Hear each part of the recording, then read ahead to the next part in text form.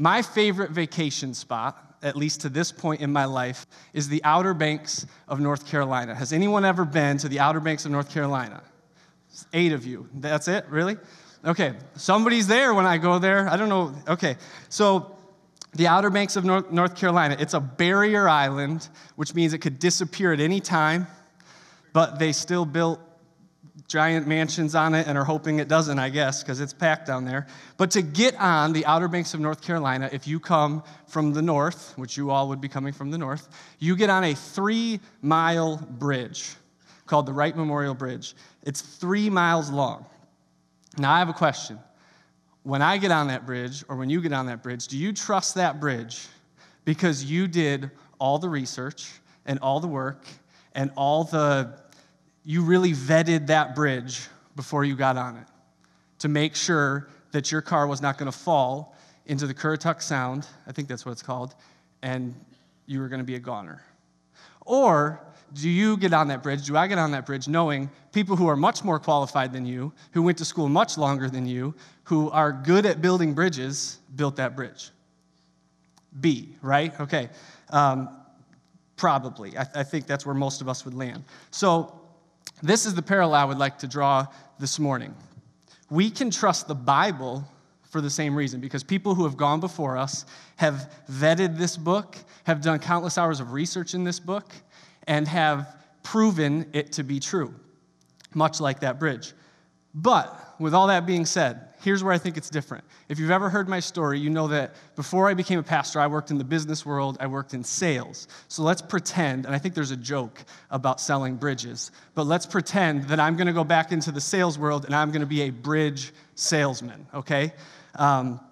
If I were going to do that, that kind of changes the game a little bit, doesn't it? I might want to know how it was built, who built it, that it's safe and trustworthy, if I was going to actually convince someone to purchase a bridge. So I want to draw another parallel that is very similar to our faith. If we're going to share our faith, and our faith is going to be based on the events that are in this book, then we probably need to do a little research, and it's probably not enough to just say people who have gone before have done all the work and research. We should probably know what it says. So a few years ago, I had a good friend tell me a quote that has stuck with me, and I've used it repeatedly. He said, "God doesn't have grandkids, he just has kids." Okay? So we're going to dig into some of that this morning, but what I want to talk to you about today is making your faith your faith. And we're going to talk about the book that guides your faith. Okay? So I am not someone who believes that we should walk around, and Pastor Nicole hit on this last week, and say, the Bible's true because the Bible says it's true. What else do you need? Right? We would not stand for that from any other religion. I would call that argument weak sauce. All right? If you don't know what weak sauce is, I'm from New York for 5 more days. We're actually moving to Erie on Friday, so I'm very excited about that. Yes. And all the people said amen, especially me. If you don't know, I've been living 40 minutes away in Bemis Point, New York for the last 16 months. So I'm excited. I haven't been counting, though, I promise. So anyways, weak sauce. I'm from New York. We're the home of buffalo wings or chicken wings. If you bring me, I'm a chicken wing guy. If you bring me chicken wings with weak sauce, I'm going to throw them in the garbage. All right? So that's where an argument that is weak sauce goes, is in the garbage with those chicken wings. All right? So I think that we should dig in. We should find out why the apostles who went before us were willing to die for something simply known as the way. Okay, if you read the Message translation, the good news was repeatedly called the way. This book that I hold in my hands today, that's in the pew in front of you or that you brought in, this book as it is today didn't even exist till 400 AD. Okay, it was not completely bound, and we'll get into that in a second, as this book till 400 AD. So, what makes the Bible trustworthy, and what makes it different than all the other books that have ever been written and comprised on this planet? And especially with all these different translations and all these different, you've got the Message and you've got the NIV and you've got the KJV. And a few years ago, I saw a slide that is stuck in my brain, and I've referenced it in many conversations, and they'll put it up on the screen for you. This is from National Community Church. I can't preach without bringing up National Community Church or Mark Batterson, and that's not intentional. He just explains things in a way that I actually understand. And so this slide that you see up here, and it's a little small, so we'll throw it up on our Facebook later, but this shows these various translations that can sometimes trip people up. There is word for word, actually I need to point the right direction. There is word for word translations, and there is thought for thought translations. And so if you look at this, all the way over on word for word, you see things like interlinear, New American Standard, the Amplified, the ESV, I don't know what the RSV is, Revised Standard Version, KJV. Okay, so word for word translations, those that were translating it, their goal was to see how close can we get word for word from the Greek and Hebrew text into English. If you go all the way to the other end of the spectrum to thought for thought, Eugene Peterson, when he was doing the Message translation, his goal was how can I convey this in common language, and how can I convey this in a way that the concepts, the conceptual ideas that were being shared shine through. And here's what I would say: neither are wrong. But the Message, if you're reading it as a word-for-word translation, you will be disappointed. It is a thought-for-thought or a concept translation. And I'm not here to defend the Message. I would say the same on the other side of the spectrum. If you're reading the KJV or the ESV as a thought-for-thought, you're going to be disappointed because that wasn't the intent. So the goal, the hope, is that the intent is everything when we look at it, and the point is the source, okay? 2 Timothy chapter 2, verse 15 says this: study to show yourself approved unto God, believers who are not ashamed. And so that's what we're talking about today, is how can we study, how can we dig in and show ourselves approved, how can we be proud, and how can we be confident in that which we are sharing when we're out there trying to sell that bridge. How can we be confident in what we're talking about? So that's what we're going to dig into. I'm going to read to you a bunch of things I stumbled upon this week. This actually comes from the NIVbible.com. I claim no credit for it, but it was such good information. I just copy and pasted it right into my message and said, we're going to go over this, because this talks about those original manuscripts. This talks about the Old Testament, the New Testament, Paul's letters, all of it, and how it can be trusted, okay? So stay with me. Let's dig into this. The Hebrew canon. That's what the Old Testament was called, or it could be called the Jewish Bible. That's a really accurate name for the Old Testament. Imagine sitting in a synagogue in the first century, and over in the corner, the rabbi has a collection of scrolls. He probably doesn't have all the scrolls that will eventually make up the Old Testament, but he has quite a few. And as a library of holy books, they're not organized in any particular order. It isn't until the scrolls are bound together into books that a legitimate sequence will be decided on.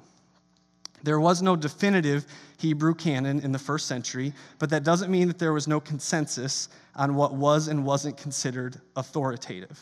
By the time Jesus was born, Scripture was basically broken into three sections: the law, the prophets, and the writings. And if you read the New Testament, you'll hear Jesus talk about the law and the prophets. Okay, so that's where that name comes from as a common vernacular or word phrase for the Old Testament. While there was some question about which writings were authentic, the books that were considered authoritative weren't much different than the ones that we have now. This is amazing. Of the 39 Old Testament books, most are directly quoted as Scripture by New Testament authors, and even when Old Testament books aren't directly cited, there are often allusions to them. For instance, no one quotes Jonah, but Jesus does mention him in Matthew 12, verse 40. And while Judges is never directly cited, the book of Hebrews mentions many of the judges by name. This means that readers of the Gospels and epistles would have had an implicit understanding of an official Hebrew canon, even though it hadn't been concretely established yet. The Hebrew canon wouldn't be distinctly established until late in the first century. In the end, the authoritative Hebrew canon, or Old Testament, or Jewish Bible, would be comprised of 24 books, the same ones that are recognized by Protestants today.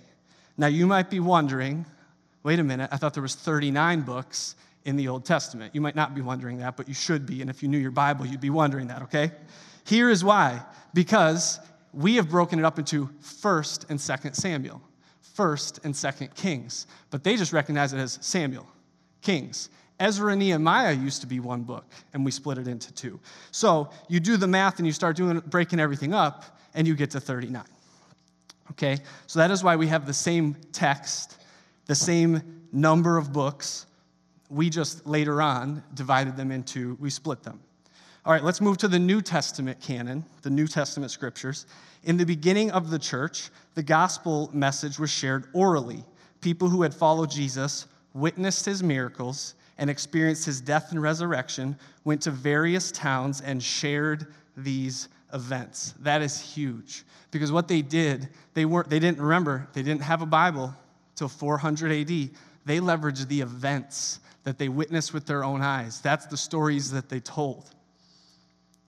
They were retelling these stories and these teachings of Jesus. Obviously, during this time, the teachings of Jesus' apostles were given considerable weight, since they were the men who spent so many years learning at his feet. Can we trust oral tradition? Because that's what they were doing, was oral tradition, oral sharing it verbally with their words. That's all that they had.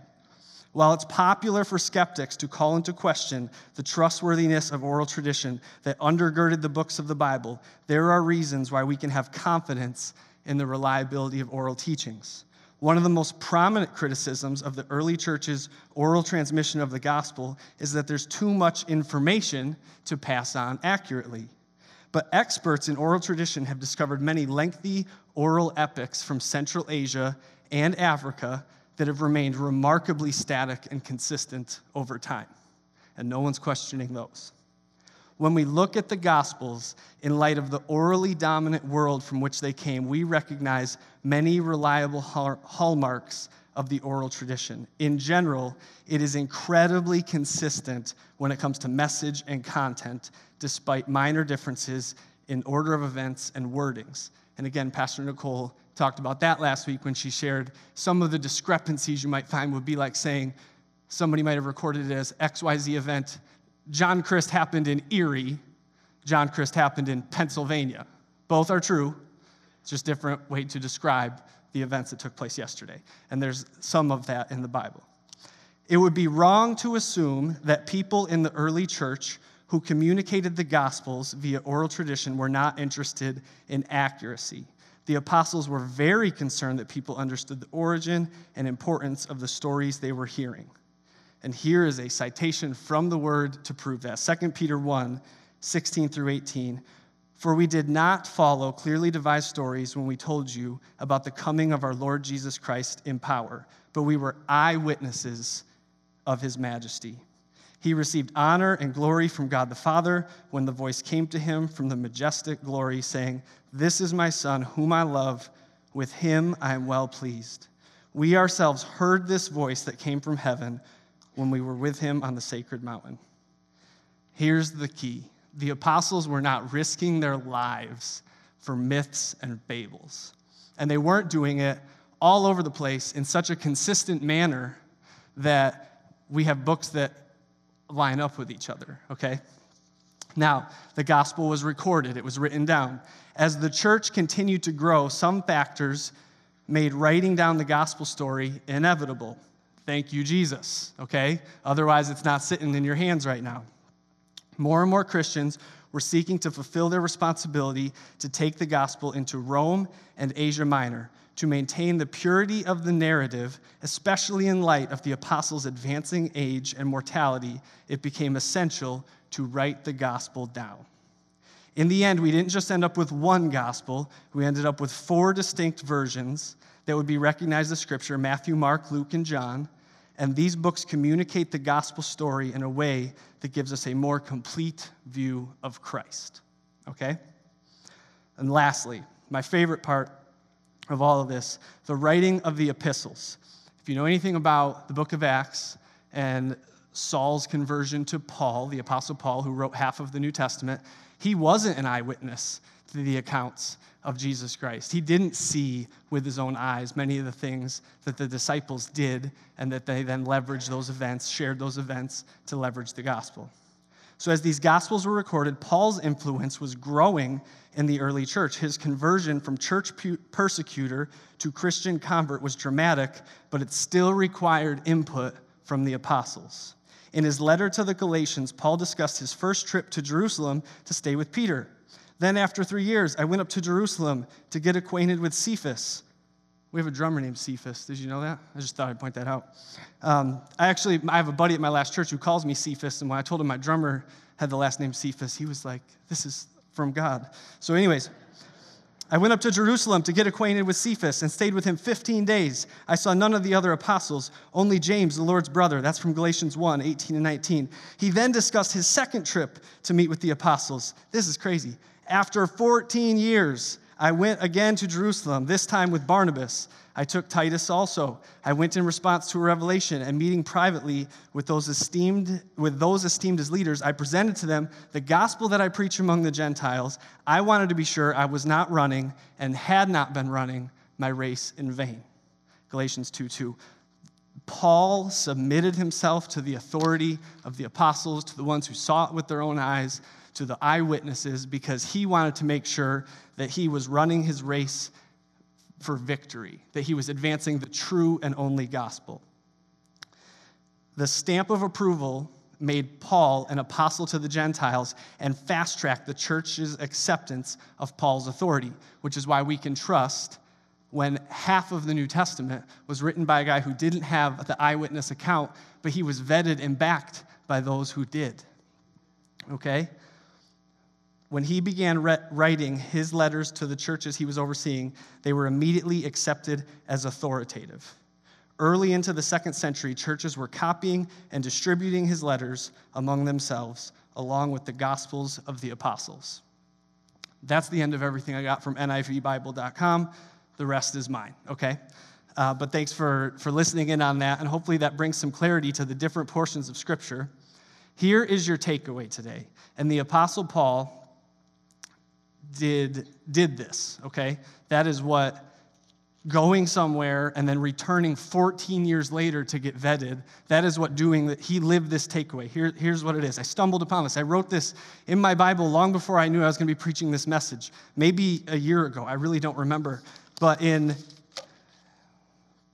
me get the reference right. In 1 Timothy 3, verses 14 through 16, I wrote in the side of my Bible, what is true is what we are to believe.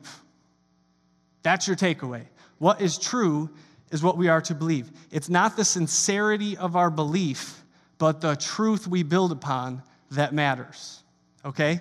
If I'm driving across that bridge and the truth is it's gonna collapse into the water, but I believe with tons of sincerity I'm gonna get to my favorite vacation spot, what's gonna happen? Remember, I believe a lot, okay? Of course you know the answer. It's the truth we build upon that matters. And that is the takeaway. And that's why you see in 1 Timothy 3, 14 through 16, Paul says this, although I hope to come to you soon, I am writing you with these instructions so that if I am delayed, you will know how people ought to conduct themselves in God's household, which is the church of the living God, the pillar and foundation of the truth, beyond all question, the mystery from which true godliness springs is great. And here we are in verse 16, leveraging the events that the disciples saw. He appeared in the flesh. He was vindicated by the Spirit. He was seen by angels. He was preached among the nations. He was believed on in the world and was then taken up to glory. Okay? That is what we build on. We build on the truth. Paul cared about the truth. If you look at Paul's letters, I would say that he did not have a one sermon reaches all type approach, okay? He was very much, I always say he was nimble. Probably 2 months ago now, Pastor Don preached a message called I Know Where You Live, and he talked about Acts 17. And in Acts 17, Paul is talking to a group of Greeks, and he doesn't mention the Old Testament because they don't care. I'm sorry, but they just didn't. They were Greek. They didn't care about the Jewish Bible. It didn't make any difference to them. He leveraged God, Jesus, who was crucified and who was the source of all of our life. But then you can read on, and Paul talks in Philippians 3 about his Jewish upbringing, about his zeal for the law and for persecuting the church, his time as a Pharisee. Paul knew what we need to take note of today. We cannot be hitting people over the head with a 66-book Bible, and assuming that they're going to have the same perspective as we do. Pastor Nicole asked me, what are you going to write on the whiteboard? I'm going to write the same thing she did last week. 48% of Americans today identify as post-Christian, which means they might have some exposure to the Bible, but they don't necessarily value it the same way you do, or they don't necessarily understand it the same way you do. We need to be nimble. We need to be, we can't have a one sermon reaches all type evangelism. Someone once said, I tried to figure out who it was, I couldn't, not confidently enough that I was going to say it, so this is how this works. You say, someone once said, and then you say it again the second time, and then the third time you say, I've always said, and then it's your quote, okay? So this is my first time. But this is the quote. It says, treat another man's faith gently. It's all he has to believe with. If you know who it is, don't tell me. You're going to ruin my plan, okay? I'm 2 times away from owning that quote. Treat another man's faith gently.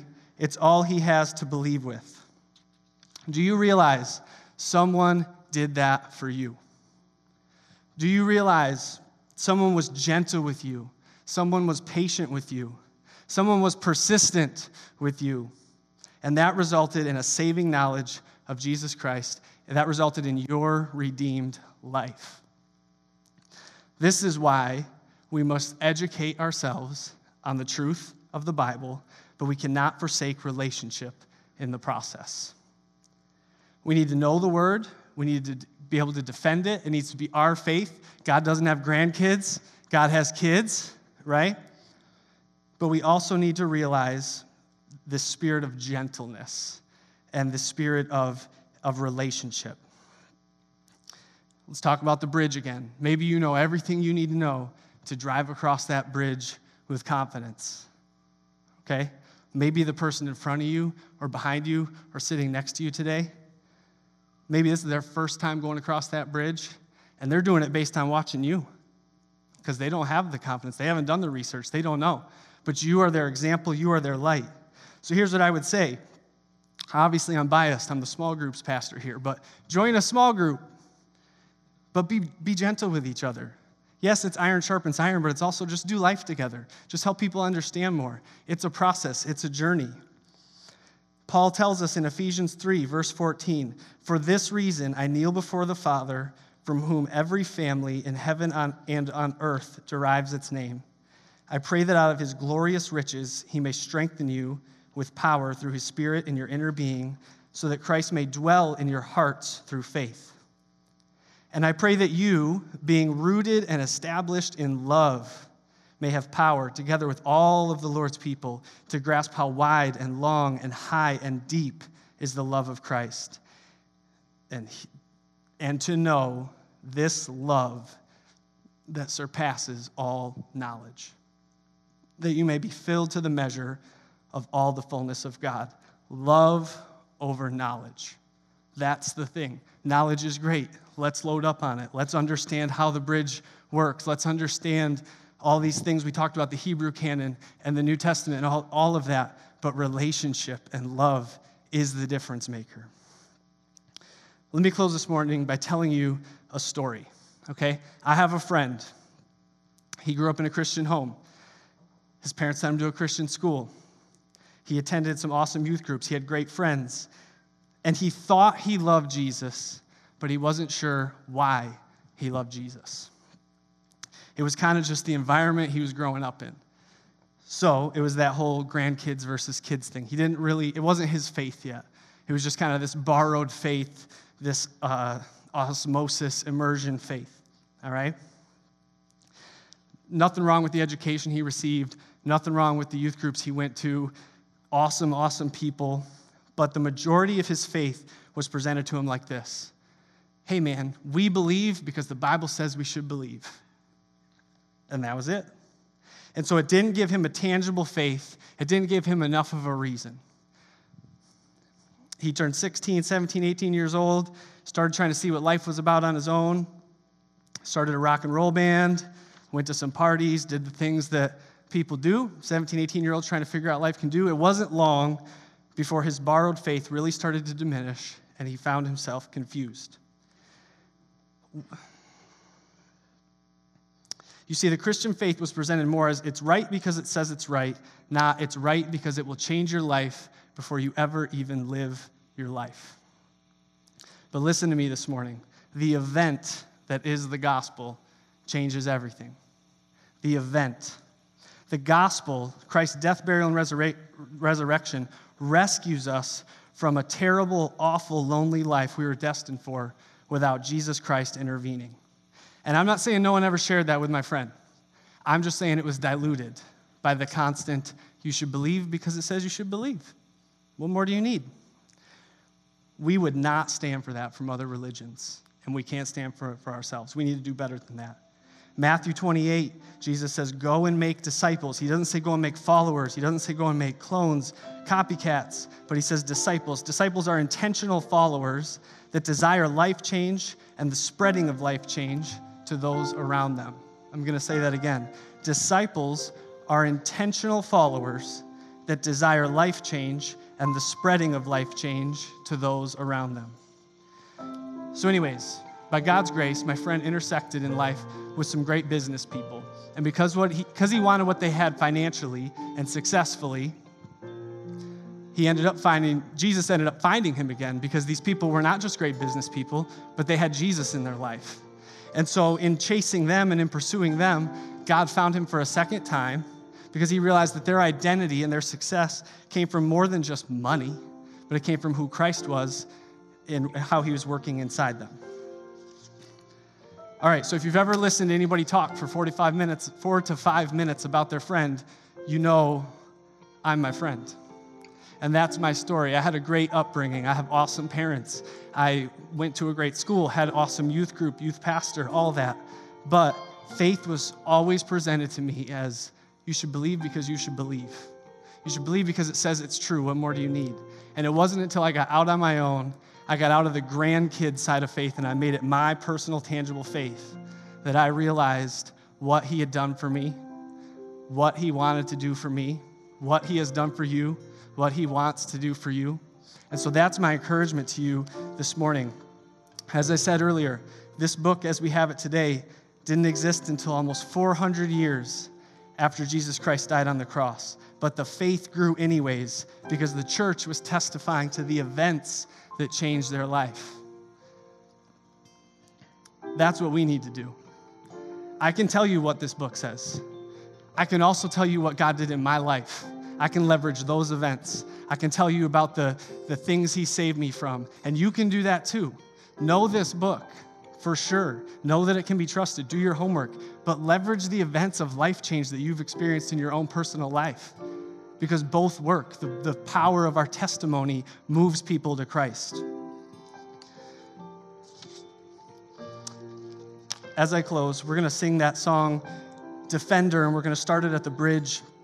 It says, when I thought I lost me, you knew where I left me. Do you feel lost this morning? Do you feel like maybe you need a reminder? Do you realize that you're not lost? He knows where you've been this whole time. This letter, this Bible that we hold in our hands, that we have on our smartphones, it's a faith booster. It is fuel for a fire that doesn't keep going without fuel being added to it. That's the whole reason he gave it to us. That's the whole reason it went from oral transmission to written documents, because he knew we were going to need it.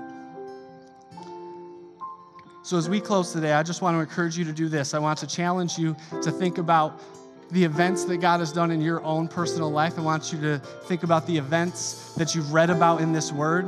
And maybe you're in here today and this is your first time hearing some of this and you're like, what are you talking about? We talked this morning about we have this altar team set up. And we're going to sing the bridge in the chorus of this song, and we're going to lean into the fact that he is the defender of our heart.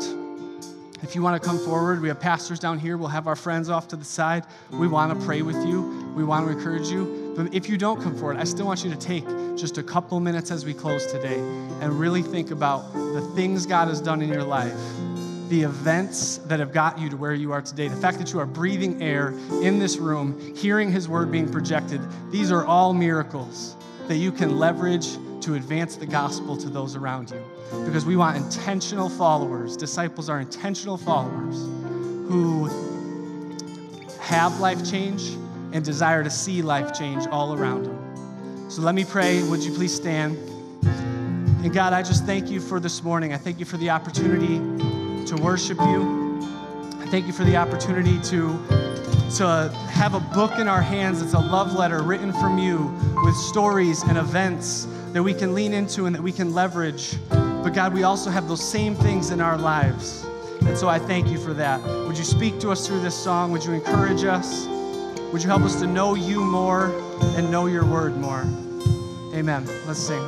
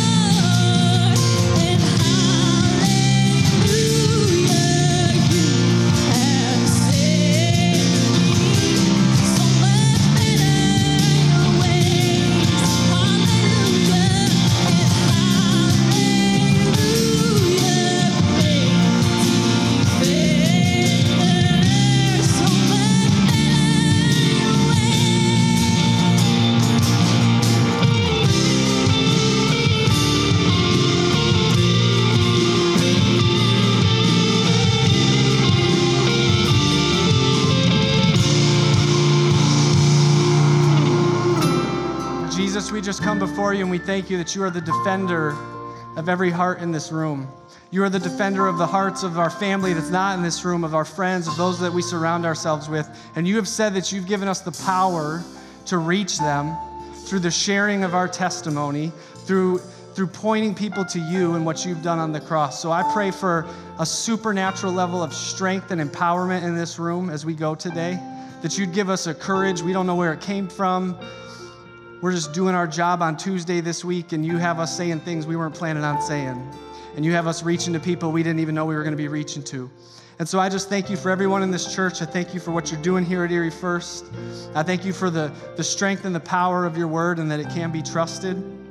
And may we leave here today knowing you more, trusting you more, and building upon what is true. Not just what we sincerely believe, but what you have shown us is true. Amen. Amen. We'll be up here for prayer if you do need any, but have a great week, and we'll see you next Sunday.